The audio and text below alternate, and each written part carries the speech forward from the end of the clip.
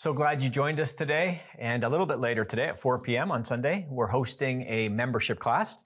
We would love to have you come, and maybe some of you are ready to kind of move to the center of church life, and others are just interested in learning more because you're new to our church family and want to explore our mission, vision, and values and the culture of our church, and just to learn more about what drives us as a church community. You're invited to come join us again on our Zoom platform. You can head over to kingstreet.org. You can access the Zoom link. It's a 1-hour class at 4 p.m. We'd love to have you come, whether it's just to learn more or maybe to, again, choose to move to the center of church life. If you haven't found a circle to belong to yet, a small group community, it's a big part of our discipleship strategy to help people gather and grow and then go. And so gathering in small group communities is a wonderful way to grow and then to be on mission in the world together as a small group. So you can reach out to Pastor Gary Campbell at gary@kingstreet.org, and he can help you find a circle to belong to. Well, today we're continuing our series called Do Life Differently, based on the book of Philippians. And it's a 4-chapter book, again, where the Apostle Paul, who's writing from a first-century prison in Rome, he's writing to a group of friends who share their common faith in Jesus with the Apostle Paul. And they're in modern-day Greece. And this first-century document is extremely relevant for our 21st century life. There are so many practical teachings from the Apostle Paul. He gives us handles to hold on to when it comes to applying our faith to our real life relationships and situations that we find ourselves in. And so it's just a really, really accessible and practical book. And we've been looking at a passage to ponder, which is in the middle of this 4-chapter book. It's in chapter 2, where Paul is writing, and he doesn't spend a lot of energy doing this in his letter to the Philippians. That's reserved for other letters in the New Testament, the book of Romans particularly, and other books where Paul steps into some more theological and doctrinal weighty matters. But in this passage to ponder, Paul does, in the middle of a very practical, pragmatic book, elevate our thinking to understand, again, the true nature of the Lord Jesus. And so our passage to ponder is taken from the 2nd chapter of Philippians, beginning at verse 8. So I'll read it for us again today. In your relationships with one another, and again, the Christian faith is so much about relationships, have the same mindset as Christ Jesus. And here was his mindset. Who being in very nature God, did not consider equality with God or status with God something to be used to his own advantage. Rather, he made himself nothing, taking the very nature of a servant, being made in human likeness. And being found in appearance as a man, he humbled himself by becoming obedient to death, even death on a cross. It's hard to think about Jesus without in the same breath thinking about humility. Again, Jesus sets aside the privileges, and he doesn't leverage his status as God. Instead, he adopts a stature of being human. Found in appearance as a man, he humbled himself. And he became obedient to death, even death on a cross. And that death was for our sins, so that we could be made right with God. And so Paul, right in the middle of this beautiful book, where he writes to his friends about what it looks like to work out their Christian faith in very practical ways, he reminds them that Jesus is at the very center of their faith. Now, our teaching theme for this morning is about contentment. Be content. And I want to direct your attention to just 3 brief snapshots or Older Testament vignettes or stories. And then we'll take a look at a few principles. It's a 2-point sermon today. And in our second point, we'll take a look at the next part of the book of Philippians. But before we get there, I just want to draw your attention to the theme of contentment as it makes its way through the Older Testament as well.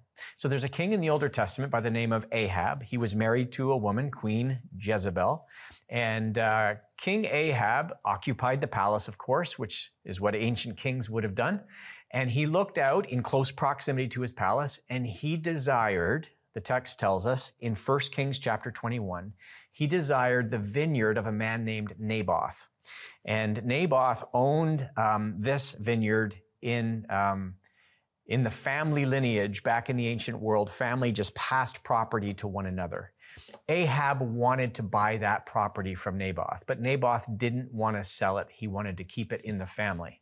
And so because Naboth said no to the king, which would have been a very gutsy move, Ahab became very depressed and downhearted. And so the Queen Jezebel, comes to him and says, "Why are you so downhearted?" And he explains that Naboth refused to sell him the vineyard that he wanted because he wanted to grow a vegetable garden. That's what the king's desire was for that piece of property located close to the palace. Long story short, Queen Jezebel goes on a mission through deception and violence to take the vineyard away from Naboth, including having Naboth's sons killed in order for King Ahab, her husband, to adopt and to acquire the vineyard. We need to remember something. His discontent, King Ahab's discontent, started with desires. And so contentment and desire is closely associated. We'll go to another story found in 2 Samuel chapter 11, well known, where the king of Israel at this time, no longer Ahab, is a man named David, well known and well regarded. And David is at a time in history when kings go off to war, the text tells us in 2 Samuel chapter 11. But David is not in the battle line with his companions, with his patriots. Instead, he is on the rooftop and he's bored. And he looks out from his rooftop and he sees a woman who's attractive and she's bathing and he sends for her. And many of us know the story. He ended up sleeping with, as the text tells us, Uriah's wife. And so David ended up having an adulterous relationship with a woman who was not his wife. And because he had desires that were cultivated and not resisted and not restrained, boredom led him to a place of discontent. Again, the text tells us clearly when kings go off to war, David was on the rooftop of his palace when he should have been somewhere else. And so we understand that desires that are not restrained, King Ahab, leads to discontent. When we are bored, we're vulnerable towards discontent. And then one last vignette or snapshot from the Old Testament. King Saul, who was the first king of Israel, in 1 Samuel chapter 18, is off at battle with David and others, winning over the Philistine army. And when they came back after a big win, the women came out to celebrate, and they sang a song that went something like this: "Saul has slain his thousands, David his tens of thousands." And the text tells us that this enraged Saul and was at the beginning or the catalyst for Saul setting a jealous eye on David, who would eventually become his successor. And so as we consider that story, when we are needy like Saul was, and when we are hungry for the spotlight and to be at the very center, we actually find ourselves in a place of discontent. And we are vulnerable, again, to making very poor decisions. And so this teaching over the next few minutes that we have together is about a very important invitation for us to orient our lives in such a way so that we can experience the beauty and the goodness and all the rest and peace that we heard about last week that comes when we experience contentment. And so the last commandment in God's top 10 list, we could say, found in Exodus chapter 20 or Deuteronomy chapter 5, but in Exodus chapter 20, verse 17, the 10th commandment goes like this: "You must not covet your neighbor's house. You must not covet your neighbor's wife, male or female servant, ox or donkey, or anything else that belongs to your neighbor." And so Moses writes these commandments as God gives them to him, because when we spend our life looking over the fence at somebody else's home or their property, or looking at their spouse, or looking at whatever vehicle they may drive, or whatever second vacation property they own, or whatever job they might have, or the kids that they have, the career that they have, or their position in any way, anytime we look over the fence and we desire what somebody else has, we move in the wrong direction, away from contentment and towards discontent, towards dissatisfaction. And so Randy Alcorn has said it this way, and I think he's so right. The wealthiest person is not the one who has the most, but the one who desires the least. The wealthiest person is not the one who has the most, but the one who desires the least. That's a very liberating and freeing place to be. Now, there's nothing wrong with accumulating. We'll talk about that as we move forward. But if there's a sense in which we feel incomplete until we've accumulated more, that's to live in a state of dissatisfaction.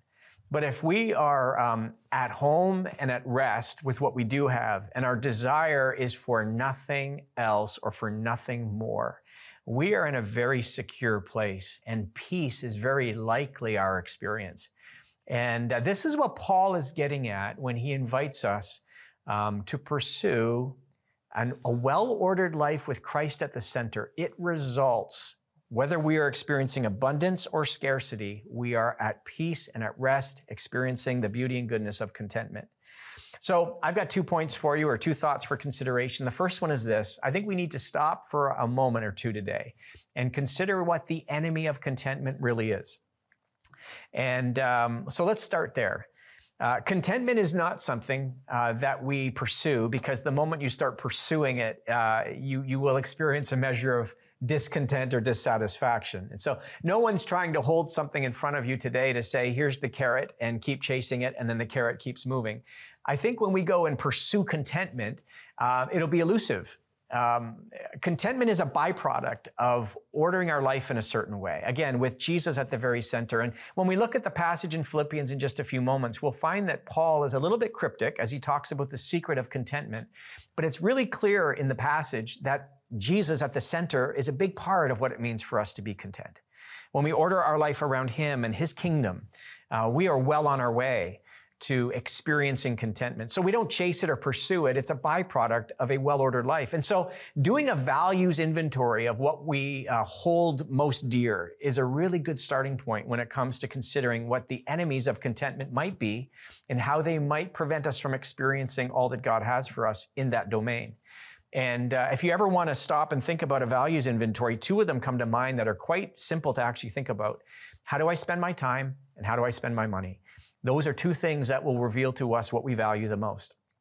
In my neighborhood, I'm sure those who are raising young kids who like to go to the rink and play hockey will have no problem setting their alarm at 5 a.m. or 5:30 a.m. on a Sunday morning to get their kids to the rink, to play the game or to be at the practice. And I get it. Good parents do those kinds of things because they value their family, they value their children. They maybe even value the sport or athletic activity they're participating in. And so the alarm gets set, and it might be in the early hours of the day, and it's still dark and cold in the winter, but they'll make the trek to the cold ice rink and maybe stop at Timmy's on the way and be a little bit sleep deprived because it's really, really important to them to be there.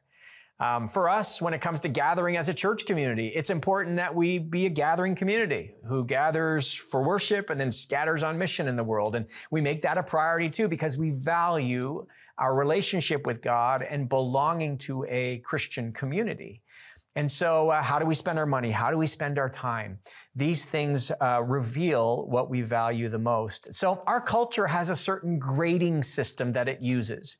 And because we live in this world, we're not immune to to adopting the metrics that our culture uses. So I just wanted to draw your attention to 3 of them. And just to be honest with ourselves, to say, how have I adopted that grading system or those units of measurement, so to speak, as I evaluate my own success or my own greatness or whatever that might look like in life? So here's the first one. I believe our culture uses this grading system. The first one is greatness is measured by income. And again, we're talking about this in the context of contentment. We grade people, we grade ourselves, we establish a pecking order and a evaluative system of some sort based on someone's net worth or someone's income. And income matters as it relates to providing for our families. It's not to be minimized. There can be a messaging that happens about the value of our work based on how we get compensated. So it's not to throw that whole conversation under the bus and to say it doesn't matter. Money matters in this world because we live in a world where we need to buy groceries and put fuel in the car and pay the bills. So it matters. But we cannot evaluate the significance of our life based on how much we earn or how much we have. Because unfortunately in this culture, there can be a host of contributions that we make in this world that are not compensated the same way. Throwing a football, we're in the middle of the NFL playoffs. If you can throw a football or you can tackle someone or you can kick a field goal or whatever that might look like, you can get compensated in huge ways. And listen, what they do gives us entertainment on a Sunday afternoon or a Monday night, whatever that looks like. That matters too. But the way our culture rewards people for earning multiple millions of dollars, and then somebody who is off adding value in the trenches of our culture, looking after the sick and the under-resourced, and maybe not compensated quite the same way, but the work matters. The significance of what they do is really, really important. Remember Jesus, because we always need to go back to him, just as Paul does. You know, the book of Philippians turns on the hinges of chapter 2, verses 5 through 11, this Christological hymn, Messiah Jesus, his nature, his mission, his character. Jesus says, a person's life does not consist in the abundance of their possessions, right? And just before he says that, he says, be on guard and keep watch so that greed doesn't infect the heart. And so when we are in a place where our desires are unrestrained and we've thrown off the limits and we want to have what somebody else has, we run the risk of unfortunately experiencing the downside of dissatisfaction and discontent. So the first one that we need to think about is greatness is measured by income. Income matters, but maybe not as much as our culture says it does. Secondly, popularity is measured by followers and likes. As you know, I'm speaking to a social media world, and even those who operate YouTube channels like King Street Community Church, we want to have as many people subscribe as possible. We'll say that to you at the end of the gathering. If you haven't subscribed yet, subscribe or hit the like button. We want to influence the world with this gospel message. So it's not that followers and likes don't matter. It's a way for us to get the message of Jesus out to the world. And so it does matter, but maybe not as much as the culture says it does matter. I want to say this with humility to you today, too. I go on social media on occasion, but not as much as I once did. If you want to live a life where you are chronically disappointed, dissatisfied, and bordering on envying other people's lives, stay on every social media platform you can for as long as possible, and whenever you're bored, scroll through your feed. That is a recipe for dissatisfaction, and it's a recipe for discontentment. Because we see what's on the front of the curtain of someone's life when somebody's posting all the highlight moments. And we don't see what happened 5 seconds before they took the photo or made the post, or 5 seconds after they posted it. People's lives are complicated. People's lives have a behind the curtain and an in front of the curtain moment. And so unfortunately, for some of us, social media has the power to infect us and to rob us of discontent. Again, Paul writes this in Galatians chapter 1, verse 10. He says, am I now trying to win the approval of human beings or of God? Or am I trying to please people? If I were trying to please people, I would not be a servant of Christ. And so Paul immediately says, it's important for us that we don't buy into the cultural value system that says, likes and followers matters the most. How popular are we in the world? And when that is a defining metric for how we evaluate ourselves, we are going to be disappointed. And so popularity is measured by followers and likes, and we want to push back against that. And then thirdly, success is measured by a comfortable life. The culture teaches us that the more creature comforts that we can attain, the happier we will be. The pleasure principle is actually a false promise. I read a book recently by a prof out of Stanford University in California. Her name is Dr. Anna Lembke, and she was actually interviewed on The Social Dilemma. And anyway, I'll try to sort of summarize a book that she wrote called The Dopamine Nation. And dopamine is that pleasure drug, so to speak, that the brain naturally produces. And track with me on this one. There is the way the brain is operated is it always seeks equilibrium, or social scientists call it like homeostasis, where pleasure's on one side, pain is on the other. We all want to experience more pleasure than pain. And so we order our life in such a way, and this is relevant for this point, is that how can I get maximum pleasure and minimal pain? We want to insulate ourselves from pain the best we can. But the way the brain operates, it will always bring things. So if you pursue pleasure, the brain will try to bring things into balance by elevating the pain element. So if somebody's trying to escape some of the pain in their life and they go to abuse alcohol or drugs, it'll give them some pleasure for the moment, But when they wake up the next day with a splitting headache, it's the body's way of bringing equilibrium. Pain comes back. Or somebody wants to experience pleasure, but they understand the way the brain works. They go for the jog. It's called the runner's high. And they're out there and they're working hard and they're sweating and they're dehydrated and they're working out. They're experiencing a bit of discomfort and pain while they're on the run. But when they come back, the body balances things out and the pleasure that comes after the workout is real. And so this idea that if we just put all of our chips to the center of the table, we're all in and we pursue pleasure, we try to insulate ourselves from pain, we will end up disappointed. Whether it be that vacation that we take and it happens to rain on the Saturday afternoon, or all the things we plan that we would just have a wonderful experience, life outside of Eden is going to disappoint us to some degree. And so success is not measured by the comfortable life. In fact, fulfillment could be argued, and this is in keeping with the ways of Jesus. Jesus teaches us that we should take up our cross and follow him. In other words, identify with Jesus and his crucifixion. And the way to fulfillment is to choose to be a servant first, to wash other people's feet. Deep soul satisfaction happens when we press on the lever of service and pain. And then the way life operates, which is the ways of God. Things have a way of working where equilibrium and homeostasis kick in. But the way of the kingdom is so beautiful and so wise. We don't want to buy into the cultural trap that says we should pursue pleasure and comfort at any cost. There is the comparison trap, and it's very real. Looking over the fence can be problematic. And you've heard it said before many times that the grass is greenest where we fertilize it and water it. And we can look over the fence from a certain perspective and somebody's property looks amazing, so much better than ours. But if we would spend more energy focused on making our property better, we would find ourselves experiencing a larger measure of contentment. And this is something that I think is really interesting. I was just thinking about this teaching and writing things down as they came to me. So I wrote this down. I want what I have until I learn what you have. And then something shifts inside of me.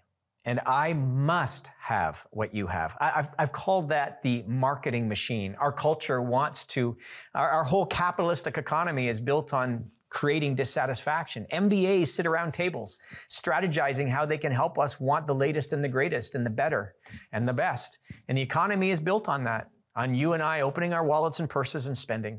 And if we don't have the money to bring out a credit card and put it on credit, because we have to have what my neighbor has. And we have to go and arrange our life around that, or else we will feel discontent. Okay, number 2, the secret of contentment. Let's go to Paul now with Philippians. Paul is a little bit cryptic, as I mentioned, about how we can get to this place of rest and peace or of contentment. And I do appreciate this passage because Paul is talking about these two extremes, scarcity and abundance. And he's saying in the middle, that contentment is possible. And then he quotes this verse that is such a well-known passage, but it's often stripped of its context and misapplied. He says, I can do all things through Christ who gives me strength. I can do all things through Christ who gives me strength. This shows up in greeting cards and email signatures and all over the place, and it's applied generically, and I get it. The principle is, with the power of Christ in me, I can live a life where I can overcome, where I can do what I'm called to do. I get that. The residency of the Spirit in my life can help me do things I could not do on my own. But in this passage, Paul is actually talking about how whether I'm in abundance or whether I am in scarcity, I can live content because Christ is in me. Jesus is at the very center. I wish I could do all things. I wish I had a vertical like Michael Jordan, or I could hit the long ball like Tiger Woods. I wish I could, throw a spiral like Matthew Stafford of the LA Rams, my favorite team, who are going to beat the Tampa Bay Buccaneers this afternoon. You heard it here first. But I can't do those things. I can't do all things. Paul is saying the things that God calls me to do, like living with contentment, I can do that because of Christ who is in me. Let's take a look at our passage from Philippians chapter 4. The next verse is verse 10. I rejoice greatly in the Lord that at last you renewed your concern for me. Indeed, you were concerned, but you had no opportunity to show it. And so Paul is thanking the Philippians for sending their gift to him and expressing their generosity, which we'll hear more about next week when Pastor Al gives the scripture talk. Continues by saying, I'm not saying this because I am in need, for I have learned to be content. That's a progressive word, learning. It's a process that we're all undertaking. He learned to be content, whatever the circumstances. I know what it is to be in need, and I know what it is to have plenty. I have learned the secret of being content in any and every situation. Twice he says learned. Whether well-fed or hungry, whether living in plenty or in want. And then he says this passage, which we just talked about, I can do all things through him who gives me strength. And so it's a wonderful passage again where Paul is talking about the secret of contentment. And in his first century context, he's not aligning himself with the Stoic view or the Stoic approach to contentment, where the first century Stoics would have said that the way to experience contentment is to detach from desire and to choose not to care. Paul's not saying that that's the way forward. We are human and we have desires. With the help of the Spirit and the guidance of the Word, we can direct our desires. And we should care. When we experience hardship or difficulty or losses in our life, we should care. I lost someone in my life who was like a spiritual father to me, who would pray for me every day and who would call me to encourage me. He was my Sunday school teacher when I was 8 years old. He is with the Lord Jesus. It's a wonderful experience for him, but for those left behind, his family and people like me who counted on his encouragement and prayers, we feel the loss. And so contentment is not about detaching from desire or choosing not to care. Rather, the Christ-centered approach to contentment is about attaching to Jesus, who empowers us to live well with abundance or with scarcity. Our circumstances matter, but what transcends that is the Spirit of Jesus in us. Christ is King, and we can trust him with the big picture of our lives. I want to wrap up with this little story or vignette from a friend of mine who's a counselor. He shared with me on occasion this story, which is very, very insightful and helpful. And it was very relevant for a season of my life that I walked through a little while ago. But he talked about a time when he was a youth pastor and he was serving in a community in Western Ontario. And early on in his youth pastoring days, he wasn't compensated very well. And he and his new wife at the time were walking through Niagara-on-the-Lake, and his wife fell in love with this, he fell in love with this picture. And it was a picture of a young boy helping a young girl over a waterway, over a small little stream. And they had it hung proudly in their living room when they were newly married. And on one occasion, they invited one of the leaders from their church, one of their board members, who worked in a certain industry where he was very well compensated. And my counselor friend told me exponentially more than my friend who was sharing the story. And this individual, this board member who was in the living room with my friend, who at the time was youth pastoring, admired the picture. And my friend felt the Spirit say, give him the picture. And it didn't take him long, and he got up and he took the picture off the wall and he said, I want you to have it. And he gave it to him. And the man was like, I can't take this. And he said, I want you to have it. And the one who had less gave to the one who had more. But here's the principle, and this is what my counselor friend shared with me. He said, Dave, in life, what we need to learn to do is give the big picture, put the big picture in God's hands and trust him with it. The things that we value, the things that are most dear to us, we put in God's hands, and we can trust him with the big picture in our lives. And when we get there, when we honestly can say, you know what? I love the picture, it's beautiful, but I want to do your will more than anything. We are moving in all the right directions for experiencing the kind of contentment that lasts. So I want to pray for you, and then we'll invite the host pastors to come back. Father, thank you again today for the invitation to put Jesus at the center. And thank you that when we do that and we learn what it means to order our life around him, that contentment is the byproduct. And just like the Apostle Paul models for us, that whether it's in abundance or in scarcity, contentment can be experienced. And we realize today again, Lord, our need of it, because we're in a culture that is pushing us and pulling us in all sorts of directions. And unfortunately, God, we can experience the infection of the culture and become a little bit more like them than we want to be. Pray, God, that you would help us to be distinctively Christian, to do life differently, and by choosing a better path that leads to contentment, rest, and peace. And I pray that for all of my friends today, and we pray this in Jesus' name. Amen.